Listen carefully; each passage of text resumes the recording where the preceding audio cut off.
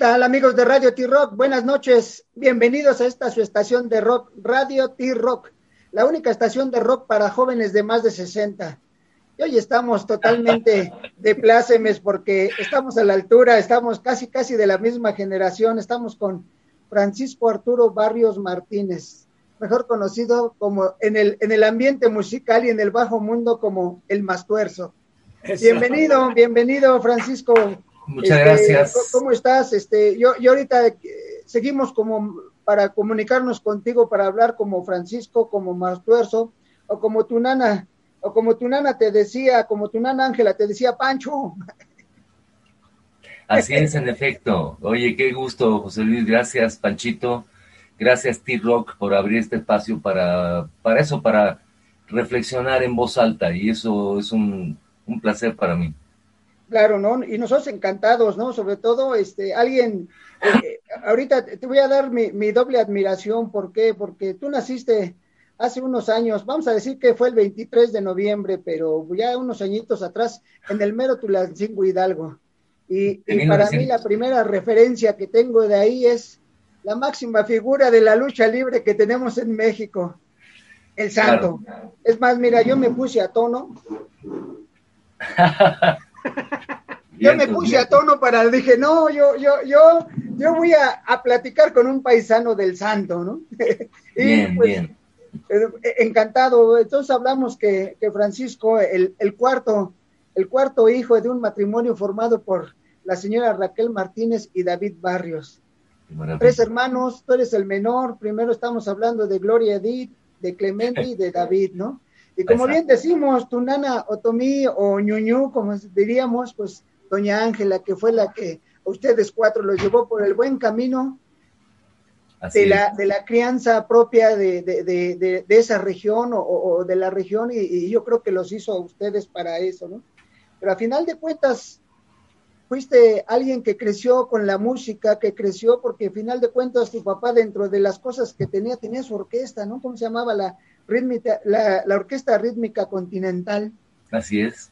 Entonces, pues, a final de cuentas, de ahí nació la cosquilla, ¿no? Yo creo que ese escuchar la música, no solo a través de la radio que escuchaba tus papás, a través de a lo mejor de los discos, pero escucharla en vivo dentro de tu casa te va dando una formación, ¿no? En este caso musical. Exactamente. Creo que, bueno, ya dijiste todo el contexto. Crecí justo eso, no solo con la Orquesta Rítmica Continental, con mi hermana que cantaba desde áreas de ópera hasta canción popular. Mi hermano Clemente también, le cantaba cancioncitas a sus novias, canciones de amor y así. Y fue un contexto musical y médico, es decir, mi mamá era enfermera y partera, mis hermanos David y el mayor Clemente, médicos, mi hermana mayor enfermera. O sea, había un contexto. Yo, de hecho, iba a estudiar medicina para complacer a mi mamá, pero hubo un quiebre ahí, ya como adulto, ¿no? Y decidí dejar la idea de la medicina ni siquiera por la música. Me metí a estudiar una escuela de música, la Escuela Libre de Música, pero realmente no, yo quería tocar, yo quería cantar, tocar y cantar. Y pues en realidad hubo una serie de circunstancias que me permitieron aquí en la Ciudad de México, pues continuar, es decir, armar grupos, distintas agrupaciones en Tacubaya, en Xochimilco. Tuve la fortuna de estar con los hermanos Olivares de Embrillo, grandes músicos, en fin, y todo lo que vino con el grupo Los Nacos y después, por supuesto, con la Botellita de Jerez. Así es, ¿no? Con los Nacos, eso iba a llegar yo primero. Yo creo que eres antropólogo de carrera y psiquiatra por naturaleza, ¿no? Mira, sí, el maestro Sergio Arau decía de que yo era un antropólogo porque me dedicaba al estudio de los santos de vicio, perdición, crápula y disipación. Y pues de alguna forma tiene razón. Pero sí, estudié en la escuela de antropología, bueno, antropología social, Y bueno, mi mirada era y sigue siendo tratar de poder mirar un poquito más allá de la apariencia, ¿no? No, inclusive esto te llevó, el hecho de llegar aquí, como tú dices, llegaste a esta agrupación, pero a través de lo que es los NACOS, a través de lo que era la Brigada Cultural, ¿no? Del Consejo Nacional de Huelga de 1968. Y ahí Exacto. empezaste una formación diferente, inclusive, pues yo, a manera personal, yo veo que obtuviste algo grandioso ahí, que es tu hija, ¿no? Maravilloso, sí, tuve la fortuna de participar con el grupo Los Nacos y junto con la mamá de mi hija Valentina, mi primera hija, eh, que fue para nosotros una escuela, digamos, de politización, por llamarle así, dentro del ámbito musical. Eh, Antes viví estas experiencias musicales así, tal cual, sin ninguna, yo digo, sin ninguna conciencia de lo que estoy haciendo, solamente por un gusto de la música. Pero llegó un momento en que, bueno, había que plantearse un poco más allá. Y creo que eso, no solo a mí, también a Elia, que en ese entonces fue mi compañera, seguimos siendo grandes amigos, mi compañera para toda la vida. Le mando un gran abrazo a Elia Crot, y al grupo Los Nacos, que finalmente eso fue la escuela primaria, secundaria y preparatoria. Después ya vino, digamos, la profesional o la carrera de licenciatura, maestría y doctorado que fue Botellita de Jerez y tantas otras experiencias que hemos tenido. Exacto, de hecho fue tu formación, esa formación incluyó un tanto, a lo mejor directo o indirectamente, con CLETA, ¿no? Ese Centro Libre de Expresión Teatral y Artística del CCH Vallejo. Eh, Bueno, del CCH Vallejo y de distintos lugares. Cleta, justo hace unos días participé el lunes pasado, participé en un evento, pues de alguna manera homenaje al maestro Enrique Cisneros Luján, conocido como el Llanero Solitito. Y ahí Solitito, yo exacto. decía que muchos provenimos de Cleta, es decir, Cleta fue un centro en Sullivan 43, ahí en la colonia San Rafael. Tuvimos la fortuna de encontrarnos con una historia de una otra canción popular, no necesariamente la que conocemos por la radio o la televisión. Y eso también fue un proceso muy importante para nosotros, para los que de alguna manera nos acercamos con otra mirada como artistas.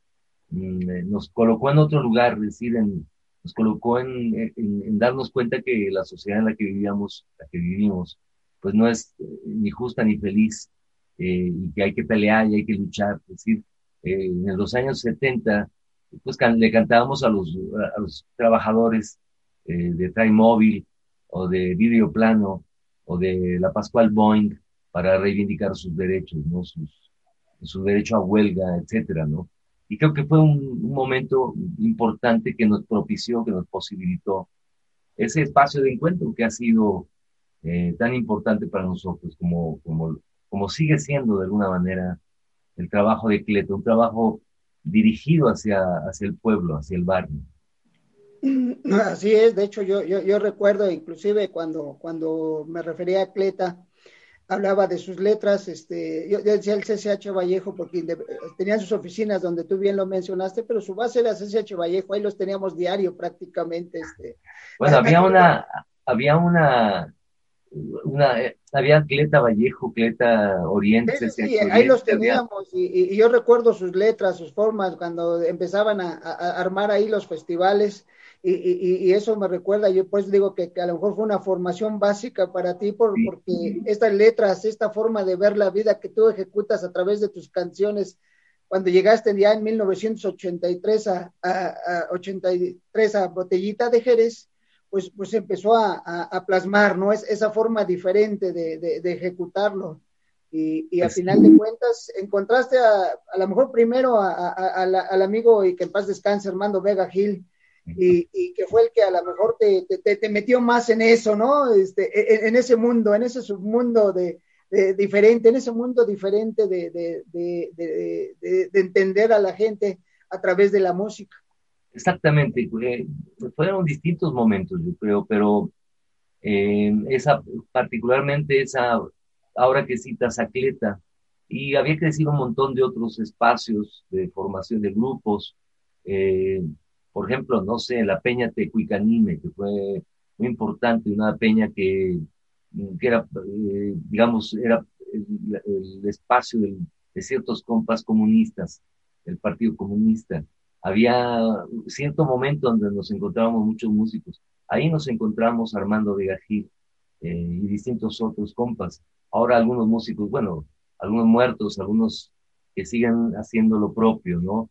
Eh, Armando Vega Gil en ese entonces cantaba, tocaba con un grupo que se llamó Canec, un grupo de música folclórica mexicana y de canción, ¿no? Y que creo yo que nos acercó precisamente en estos espacios alternativos, particularmente de lucha, de distintas luchas estudiantiles, campesinas, obreras, indígenas, en fin, eso fue un contexto fundamental para todos nosotros, yo creo. Así es, ¿no? Sí, sí, su formación, pero al final de Justo, cuentas, dime. que justamente en el año alrededor del 2010, 2011, yo grabé un disco que se llama Tributo a la otra canción popular mexicana. Un Así disco es, en donde de alguna manera hago mías o más mías ciertas canciones que han sido cantadas para el pueblo, cantores de donde provenimos, lo que yo he denominado la otra canción popular mexicana, esa canción que ha sido amamantada, cobijada por las luchas populares. Hablo de Conchita Michel, hablo de Judith Reyes, hablo de José de Molina, del grupo Los Nacos, hablo del maestro León Chávez Texeiro, hablo de un montón de otros camaradas como Enrique Ballesté, como tantos otros cantautores, compositores, Oscar Chávez, eh, Amparo Ochoa como intérprete, en fin, todo un ámbito que tenía que ver con con esta otra propuesta de una mirada distinta de la canción popular, una otra canción popular mexicana y del mundo. exacto, exacto. Sí, no, no, pero a final de cuentas, aquí en Radio T-Rock siempre hablamos del soundtrack de nuestra vida. ¿Cuál es el soundtrack de nuestra vida? Es la música que escuchamos en nuestra casa, a través de nuestros papás, a través de nuestros hermanos, de nuestras abuelas, los que somos hermanos menores, pues los hermanos mayores son los que escuchamos.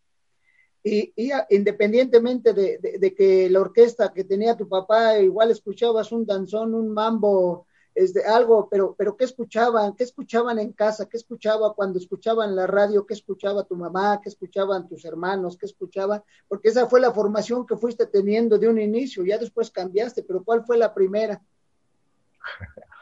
Pues bueno, mira, mi papá era melómano, fue músico y escuchaba la radio todo el día y toda la noche. Es decir, él arreglaba radios y había siempre algún radio extraño, complejo ahí en casa. Yo recuerdo que había uno que tenía onda corta y donde Uh, escuchábamos, eh, después como que lo valoré de otra forma, quizá en el momento no le daba la importancia, pero yo recuerdo haber escuchado a Fidel Castro en discursos, al Che Guevara, en fin, eh, pero la música siempre estuvo con nosotros. Sí, yo despertaba oyendo quizá a la hora de los Beatles, ¿no? Quizá, y por supuesto, rock en español. Yo recuerdo que de chavito yo escuchaba a Enrique Guzmán cantar ya cuando empezaba a hacer canciones solo. Y yo decía, yo me imaginaba cantando como Enrique Guzmán, todo acá. Eh, Y yo creo que nos formó toda la música, es decir, particularmente con mi hermano, junto con mi hermano David, mayor que yo, eh, él empezó a buscar, es decir, había todavía discos de acetato y recuerdo de una manera muy clara cuando fuimos a comprar, por ejemplo, entre otros, el disco Viaje Mágico y Misterioso del Beatles, ¿no? Y distintos otros, el Abbey Road, etcétera. Y cómo fuimos incluso descubriendo más a los Beatles, ¿no? Cómo nos metimos a ese planteamiento que tuvieron. Creo que nos tocaron en ese sentido, los mejores años. Es decir, vi en directo en el año 69, si no me equivoco, la transmisión del estreno del primer satélite en México, El pájaro el madrugador. pájaro madrugador, este, y y bueno, entre tantas, en esa transmisión mundial de ciertos países que ya tienen ese recurso técnico, bueno, sé, Japón presentó el cultivo del camarón, México presentó a Tony Aguilar y Flor Silvestre con el ballet de Amalia Toñito, con Hernández, Pepe y Toñito, ¿no? y bueno, y el Reino Unido, o bueno, supongo, presentaron a los Beatles y a la orquesta, no sé si sinfónica o filarmónica de Londres, y Era Mónica, sí. en vivo y en directo vimos cómo grabaron All You Need Is Love, con la presencia de los Rolling Stones, eh, De Who. con la orquesta ahí en directo tocando la pista, bueno, la base, digamos. Vimos cómo llegaron los Beatles uno por uno y dijeron, hola, ¿qué tal? Se sentaron y empezaron. Y esas son imágenes, pues que no se te pueden olvidar y que no se te pueden borrar tan fácilmente, ¿no? De una cierta cordialidad, y por supuesto la mirada de los Beatles, ¿no? Y particularmente, desde mi punto de vista, bueno, del maestro Lennon. Sí, no, no, no, y es parte, ese es el soundtrack de tu vida, ¿no? Sí, pero y todo lo demás, ¿no? Es que en mi cantón, en el cantón siempre hubo música, de todo. Es decir, eh, y además hubo la posibilidad de juguetear con nuestros gustos. Mi padre mandaba hacer arreglos de ciertas canciones populares o que les gustaba a la gente para una dotación de 16 elementos. Nos preguntaba qué rola quieren que, Poner, díganme unas de los Beatles, ¿no? Y yo recuerdo que montaron Obladí, Oblada y cumpleaños, feliz cumpleaños, ¿no? Para mí ahí fue bien, para mí un vínculo muy importante. Yo siempre digo que para mí ahí, en mi persona, en mi ser, comenzó un poco el Waka Rock, eso que Sergio y Armando me convidaron del Waka Rock, ¿no? Porque bueno, era adecuar las canciones a cha-cha-cha, a rítmicas total bailables, al danzón, en fin. Y yo ahí fue cuando, no sé, recuerdo que hacíamos bueno, la de cumpleaños de para, tan, para, oye, es tu bueno, y ahora cumpleaños, y ¿no? después la hacíamos con la orquesta. Para,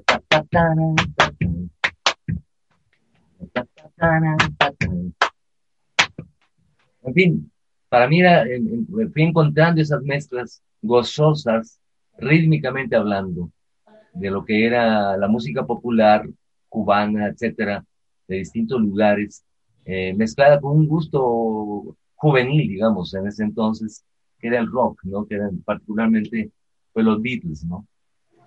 Claro, claro, digo, y ya después encontraste pues otros elementos para formar ese triángulo inicial que fue Botellita de Jerez, ¿no? A través de cada quien poner lo suyo, ¿no? Tanto como Armando Vega Gil como Sergio Arau. Y no sé, digo, a lo mejor tú lo vives, viviendo aquí a distancia, yo pienso, por ejemplo, pensando en Arau, en su señor padre, alguien que yo admiraba como bailarín primero, como bailarín, junto con Sergio Corona, eran unos tremendos bailarines, los dos eran lo que hacían, pero después como actor, yo inclusive hasta cuando hizo la parodia de ¿cómo se llama ahorita me llega el nombre, que hizo un superhéroe mexicano, el Águila Descalza. Cuando hizo el Águila Descalza, que fue una parodia a los superhéroes, inclusive recuerdo que en la película decía cuando le ponen tachuelas y obviamente como estaba descalzo empieza a brincar y ponen ahí, se para la escena y dice, el águila, las tachuelas para el águila descalza es como la kriptonita para Superman, ¿no?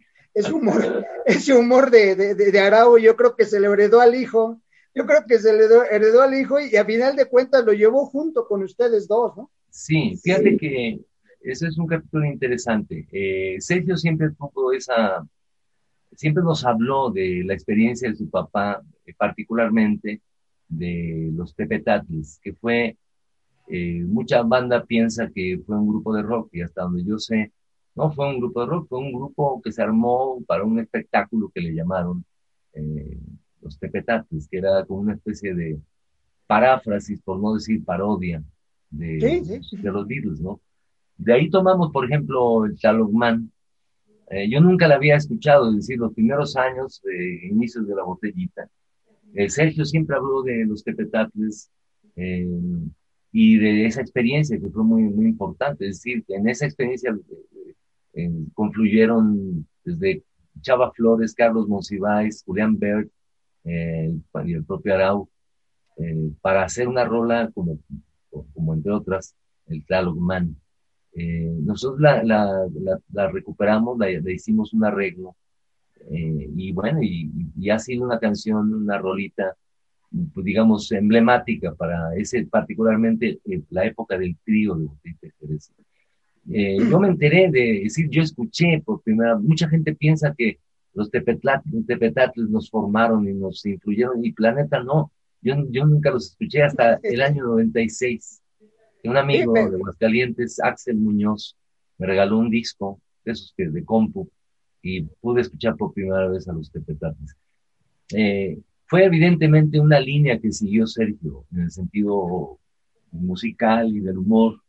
Eh, Creo que Sergio siempre tuvo esa idea de formar un grupo de rock paródico, digamos, y a la vez que rock and rolleara, es decir, que de alguna manera retumbara. Cuando se encuentran con Armando, es decir, Armando y Sergio, a través de Manuel Ahumada, en paz descanse, un extraordinario artista, monero y demás, eh, pues confluyen en eso, es decir, hay una gran empatía respecto que quieren rock and rollear. No estábamos jóvenes, éramos, yo tenía 27, Armando 27 y medio y Sergio 32. Ya empezamos extremadamente viejos. De hecho, siempre ese, pues ese rolling gag de rock and rollear, de los rock and rolleros, etcétera. sí, sí, sí, así es. Así que esa historia, pues es una historia interesante de esa parte, ¿no? De dónde venimos. Confluimos Sergio, Armando y yo en nuestro gusto por Tintán, nuestra cercanía con los Xochimilcas. Yo tuve la fortuna de estar muy cerca de los Xochimilcas. Mi padre hizo 2 eventos con ellos y con la rítmica continental en Tulancingo Hidalgo en donde evidentemente estuvimos, admiramos, porque además era un grupo extraordinario, escénico, con el frontman, que era el maestro Martín Armenta. Con Martín Armenta tuve el placer de tener una relación de compas, es decir, él quizá me veía un chavo interesado en la música y me tiró muchas ondas muy chidas, ¿no? Y creo que le aprendí y le guardo un cariño enorme al maestro Martín Armenta. Eh, Después ya lo dejé de ver y después falleció, en fin. Pero algunas veces me invitó a verlo allá al Teatro Blanquita. Y Exacto. cuando yo era un morro, ¿no? Y así como los Ochimilcas, es decir, Sergio convivía con Tintán, quizá desayunaba o cenaba con Tintán y con su padre y con la familia. Fue muy importante y eso nos encontramos, es decir, Armando, Sergio y yo, generacionalmente. Había distintos otros gustos que nos complementaron, que nos enriquecieron. Cierta mirada de Sergio en el terreno gráfico, por ejemplo, y por supuesto musicalmente sus gustos a donde nos llevaba también fue importante, ¿no? Como Armando, otros gustos y los míos, otros gustos. Creo que ahí logramos un buen encuentro, un encuentro feliz. Yo digo desde entonces que pues eso, se convirtió Botita Jerez en una especie de taller de todo, ¿no? Pero partiendo desde el bien hacer, desde el arte, ¿no? No, y yo creo que para Botellita hubo algo importante, inclusive para conocerlo más, ¿no? Sobre todo cuando veníamos de una época en los setentas aquí en México, donde prácticamente desaparecieron la música, el rock sobre todo lo desaparecieron, ¿no? Era algo que no era fácil escuchar, los grupos que llegó a ver prácticamente desaparecieron. pero resulta que ustedes no solo encontrarse primero, sino tener a lo mejor, vamos a hablar como una ventana para poder conocerlos más, que fue el programa Cachún Cachún Rara, ¿no? Exactamente. Bueno, Eso impulsó. el primer programa fue un programa con el Negro Ojeda en el Canal 11. Ese fue el primero. Estuvimos, bueno, el Negro Ojeda era el anfitrión, estuvo Guillermo Briceño y el Séptimo Aire, estuvo también Las Insólitas Imágenes de Aurora, un antecedente de Caifanes, y Botellita de Jerez. Después, también otro grupo muy importante, a esa vez, Las Aves de Rapiña, el grupo de Santiago Ojeda, que años después sería guitarrista de Botellita de Jerez. En ese grupo de Las Aves de Rapiña tocaba el bajo, nada más que el Chivo Lubeski, ahora el considerado, Mejor fotógrafo. mejor fotógrafo del mundo y así, ¿no? Así es, ahorita es el mejor fotógrafo del mundo. Entonces, pues eso, sí, sí, sí, así han sido los hechos que nos han traído hasta acá, mi carnal. Pues eso, aguantar también, porque, como dicen, no es una carrera de velocidad, sino de aguante. De resistencia, pero no solo les llevó a esto, sino que fueron parte de ese boom, lo que llegó a llamarse el rock en tu idioma, ¿no? Con infinidad de grupos y ustedes, a lo mejor yo creo que directamente apoyaron más con Rocotitlán, ¿no? Efectivamente, Rocotitlán, bueno, inaugurado en el 85, pues fue lo que nos proponíamos, que era una especie de,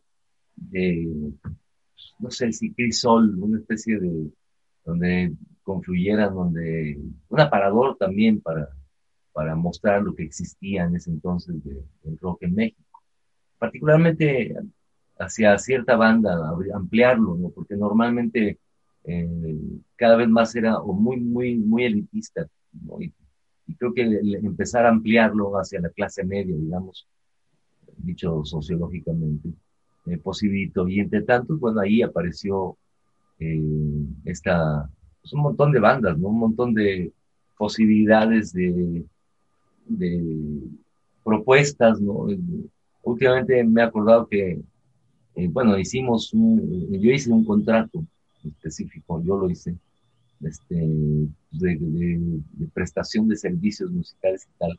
Y una de las cláusulas, claro, todo era hecho con nuestro lenguaje, ¿no? Claro, claro. Y una de las cláusulas decía que estaba prohibido cantar en inglés en Rocotitlán, excepto al maestro Javier Batis por su condición fronteriza.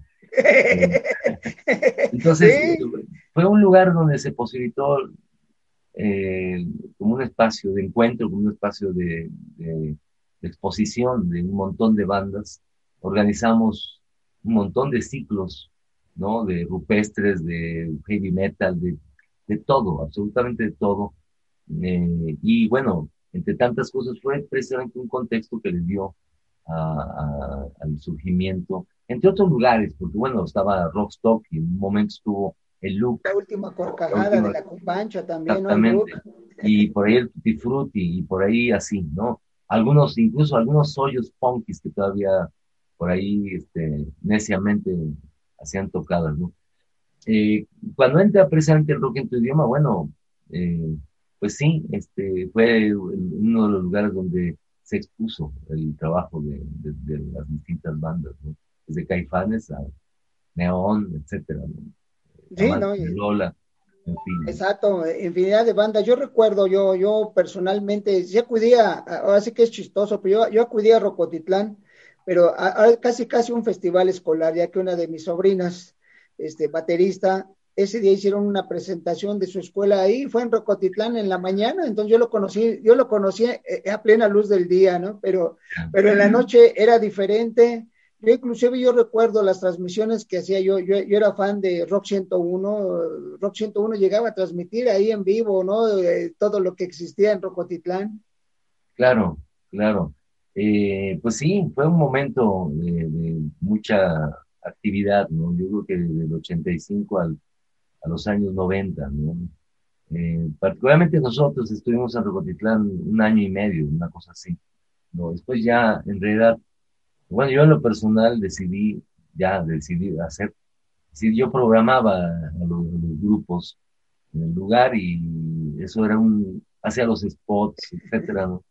El otro día me preguntaban si alguna vez fui locutor y bueno, no fui locutor, pero hice los spots de Rocotitlán o así, ¿no? Y llegó un momento que dije, no, yo en lo personal ya no quiero esto, yo quiero seguir haciendo canciones, cantar, tocar, ¿no? Y pues justo viendo también por ahí, pues el quiebre con Sergio, vendimos Rocotitlán, nuestras acciones, y nos dedicamos a lo que yo creo fue un momento muy importante.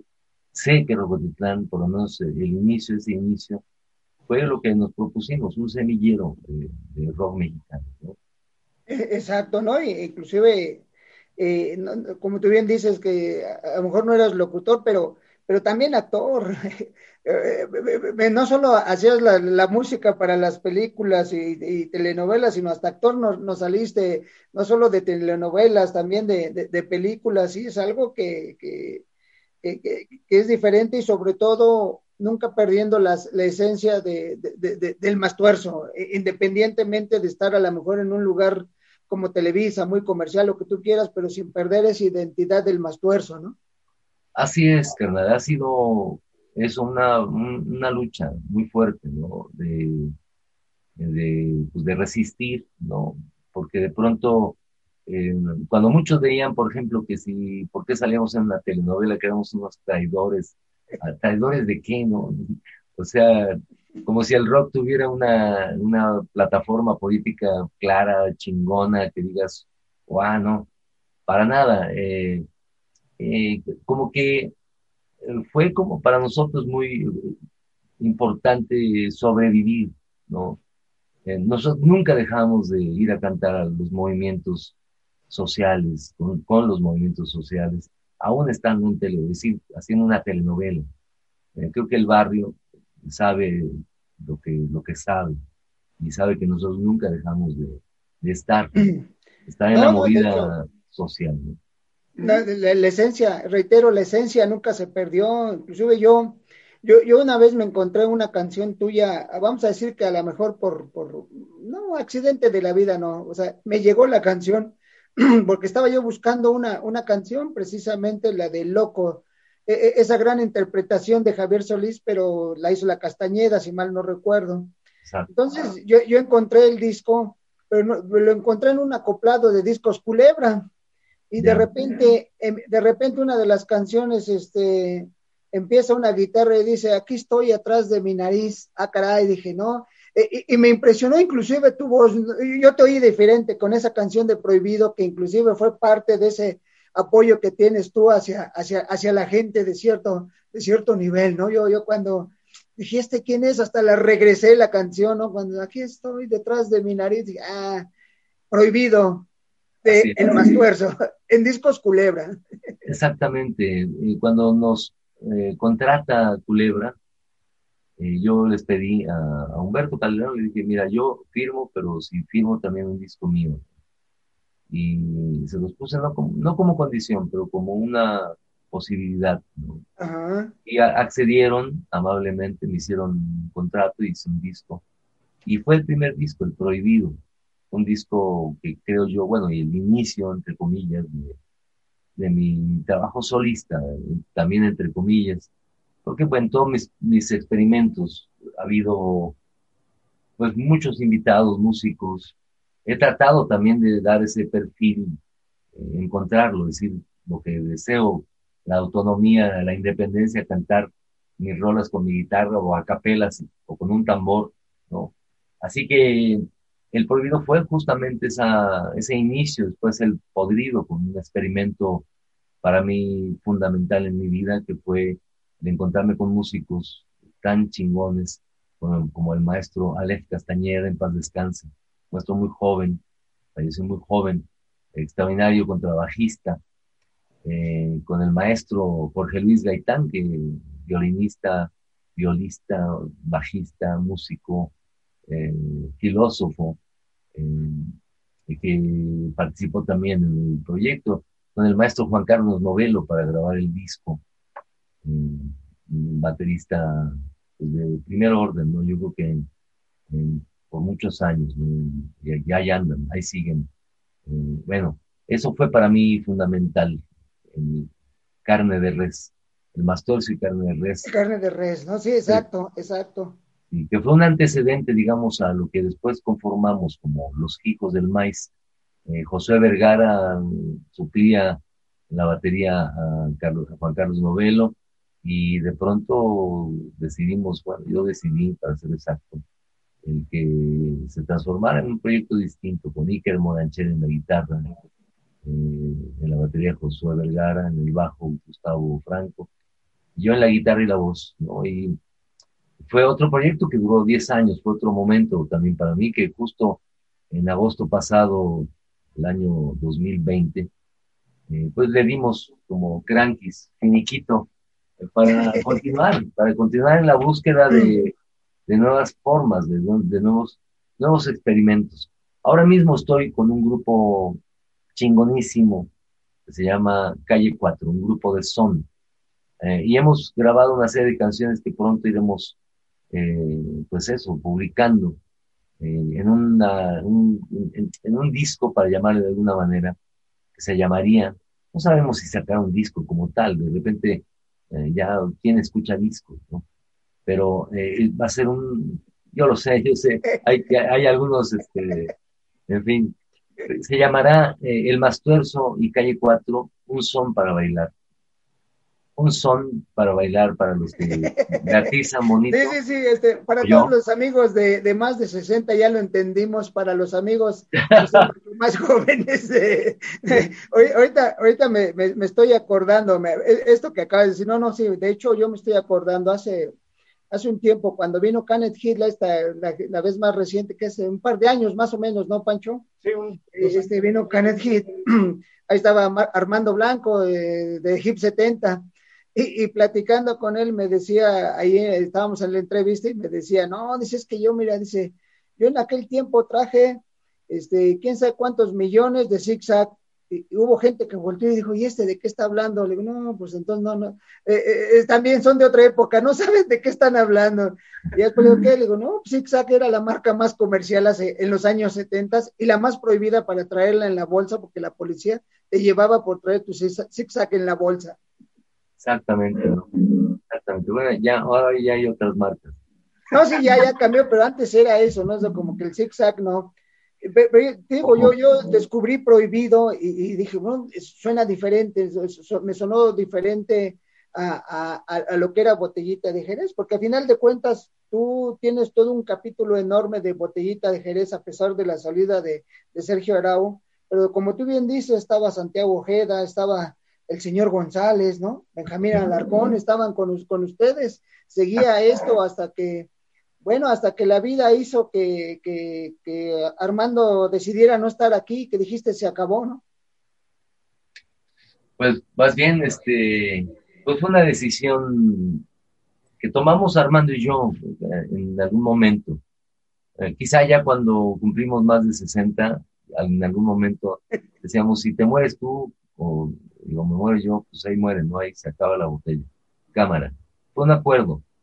Y finalmente, bueno, justo hace casi ya 2 años, el 1 de abril, justo un día antes de cumplir 36 años de la botella, pues Armando cerró el telón de una manera contundente, ¿no? Eh, y pues eso, hubo la posibilidad de hacer, no sé, los homenajes, que no, o sea, nada ya en nombre de Botellita, o sea, hay muchas bandas que tocan rolas de Botellita, hay gente que escucha rolas de Botellita, que las baja de la nube y que las pone en el soundtrack de su vida, y que, y que eso es un gran halago, ¿no? Muchas bandas me han invitado últimamente a tocar y montan rolas de Botellita y gustosamente yo las canto encantado, las que me sé, ¿no?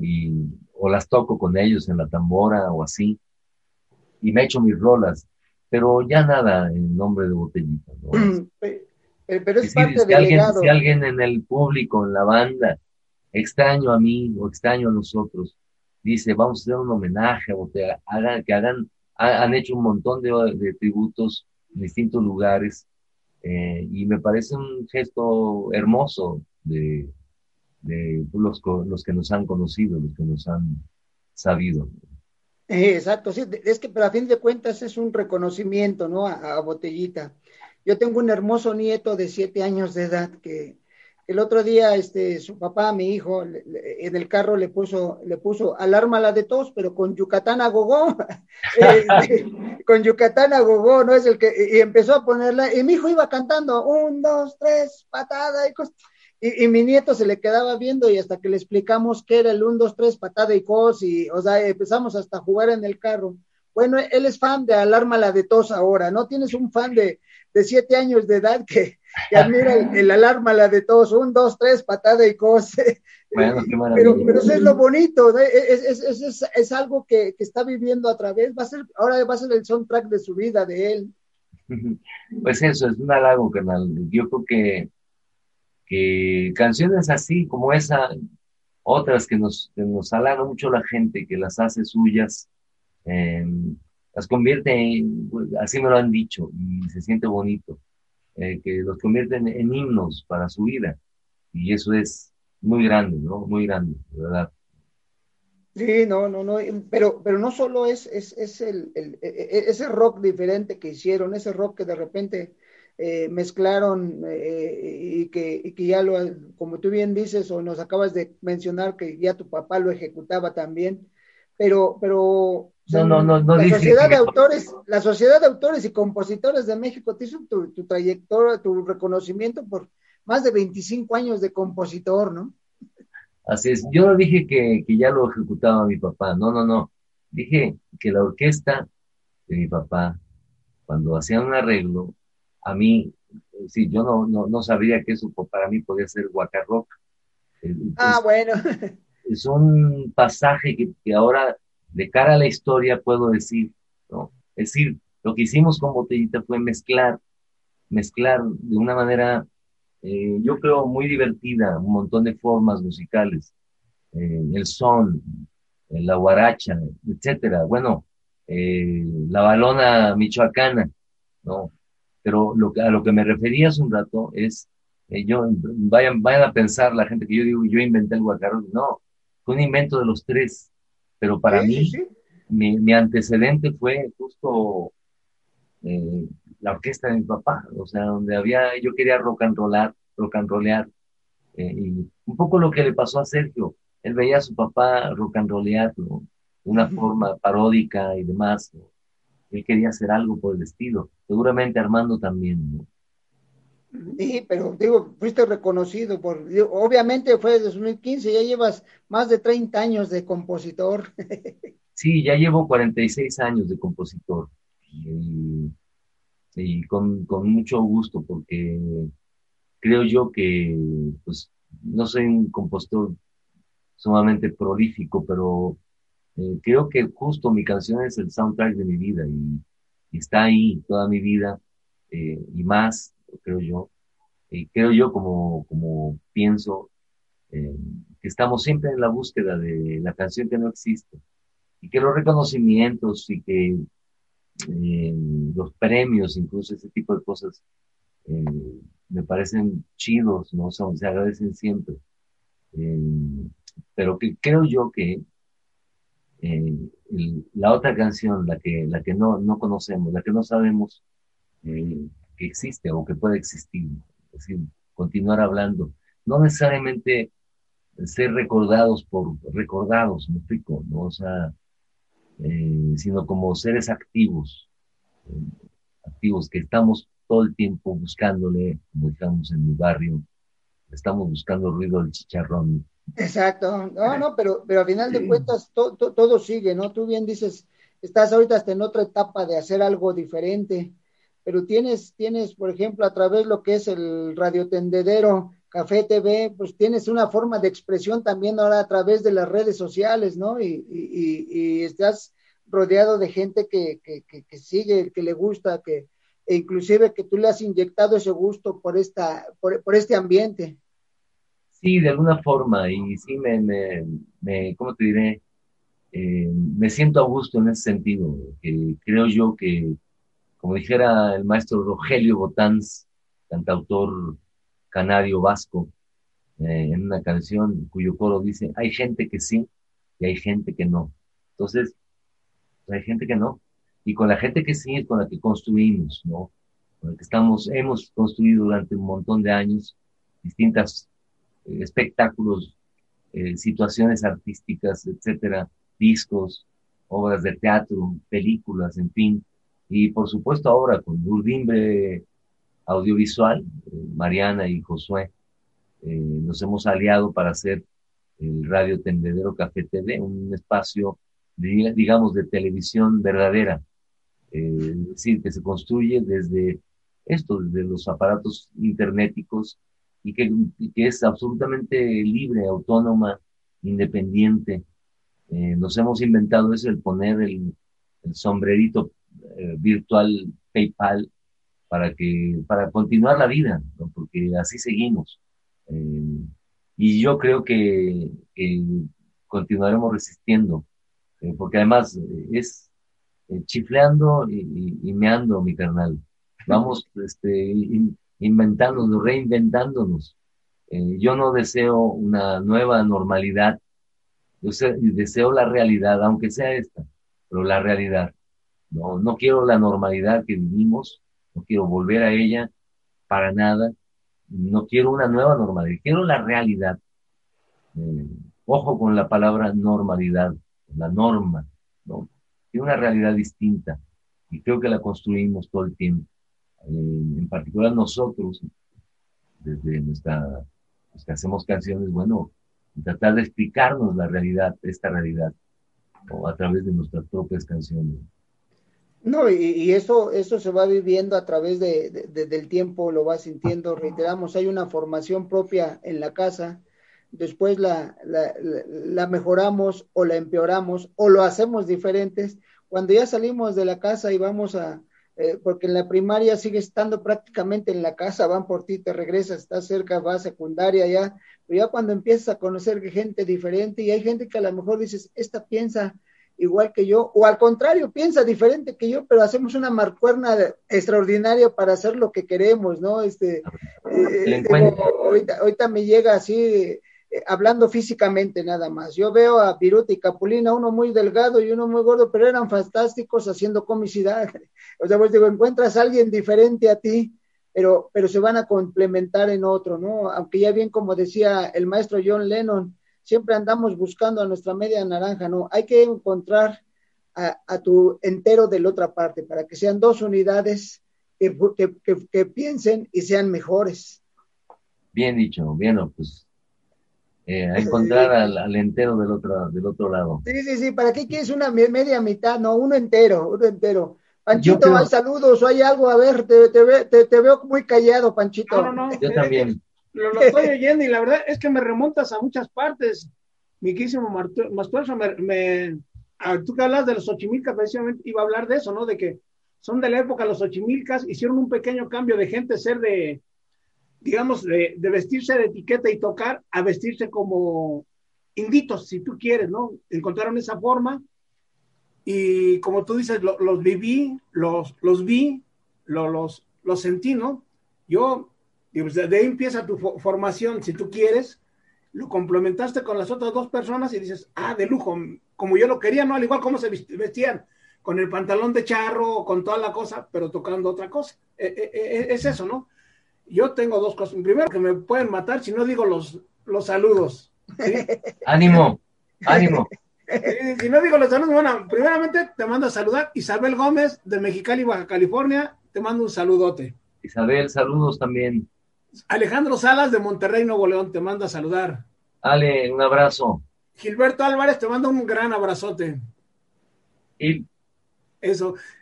Dice, saludos para Silvia. Dice que Silvia, que tú se lo digas.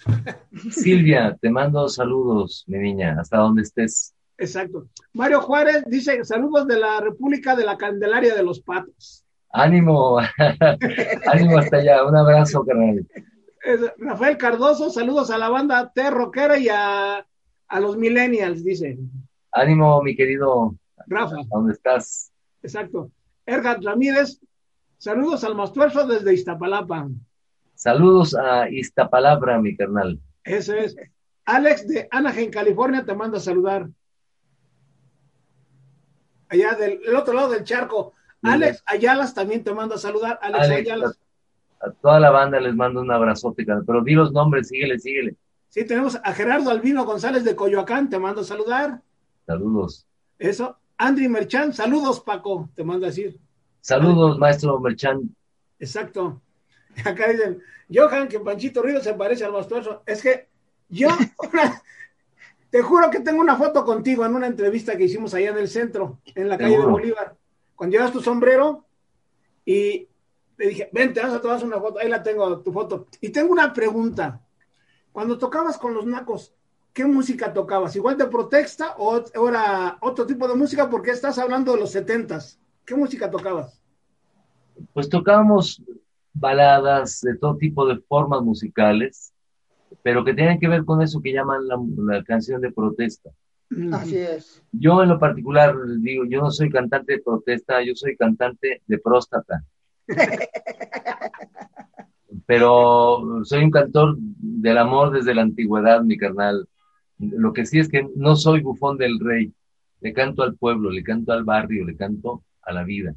Con los Nacos cantamos canciones que hablaban de la realidad de ese entonces, ¿no? Que hablaban, por ejemplo, hay una parodia de los Nacos que se llama La balada del granadero, para los que nos están escuchando y no conozcan eso, busquen ahí La balada del granadero, parodia Los Nacos.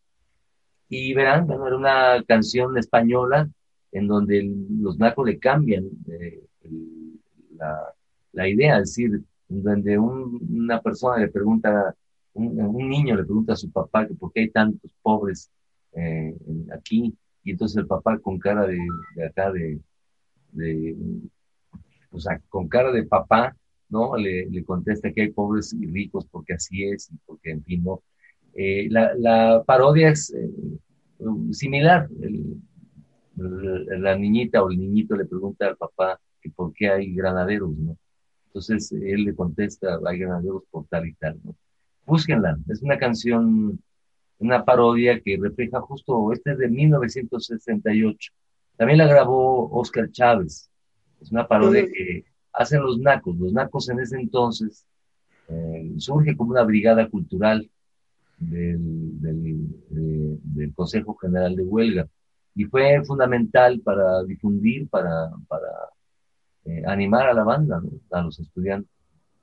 Exacto, de hecho, ahorita que hablas esta canción, yo recuerdo, nosotros la cantábamos, igual es la misma, a ver, ahorita te la voy a cantar un poquito, a ver si es la misma esta que tú hablas, pero te voy a decir que decía, Papá, ayer cuando jugaba, encontré a un hombre que golpeaba. ¿Quién es usted? Me dijo un granadero. Papá, ¿qué cosa es? Granadero. Ay. Un granadero es un hombre analfabestia que va golpeando a todo el estudiante, sin esperanzas de amor a un semejante. Papá, qué malo es el granadero. Ay. Y ya. Jamás nosotros seremos granaderos. Tarara. Pero esa yo la cantaba en 1971-72. Nosotros, te voy a decir inclusive qué hacíamos. Éramos unos niños hiperactivos. La colonia donde vivimos y seguimos viviendo actualmente está pegadito a lo que es el Palacio Negro de Lecumberri, la cárcel de Lecumberri. La 20 de noviembre. Se llama Azteca, pegadito a la 20 de noviembre. Y resulta que nosotros, precisamente por la cárcel, siempre había policías en la colonia cuidando. Entonces luego otros amigos, mi hermano Pancho, mi compadre Toño, Julián, luego había granaderos comiendo a un lado y les cantábamos esa canción y nos echábamos a correr, papá, eso no, y corríamos porque salían enojados. Y esto lo hacíamos en la colonia, pues digo, esa la cantábamos 71, 72, esa canción del granadero. Qué gran recuerdo me acabas de hacer, porque yo corría cuando salían los granaderos a a decirnos, pinches escuincles, ¿qué están diciendo?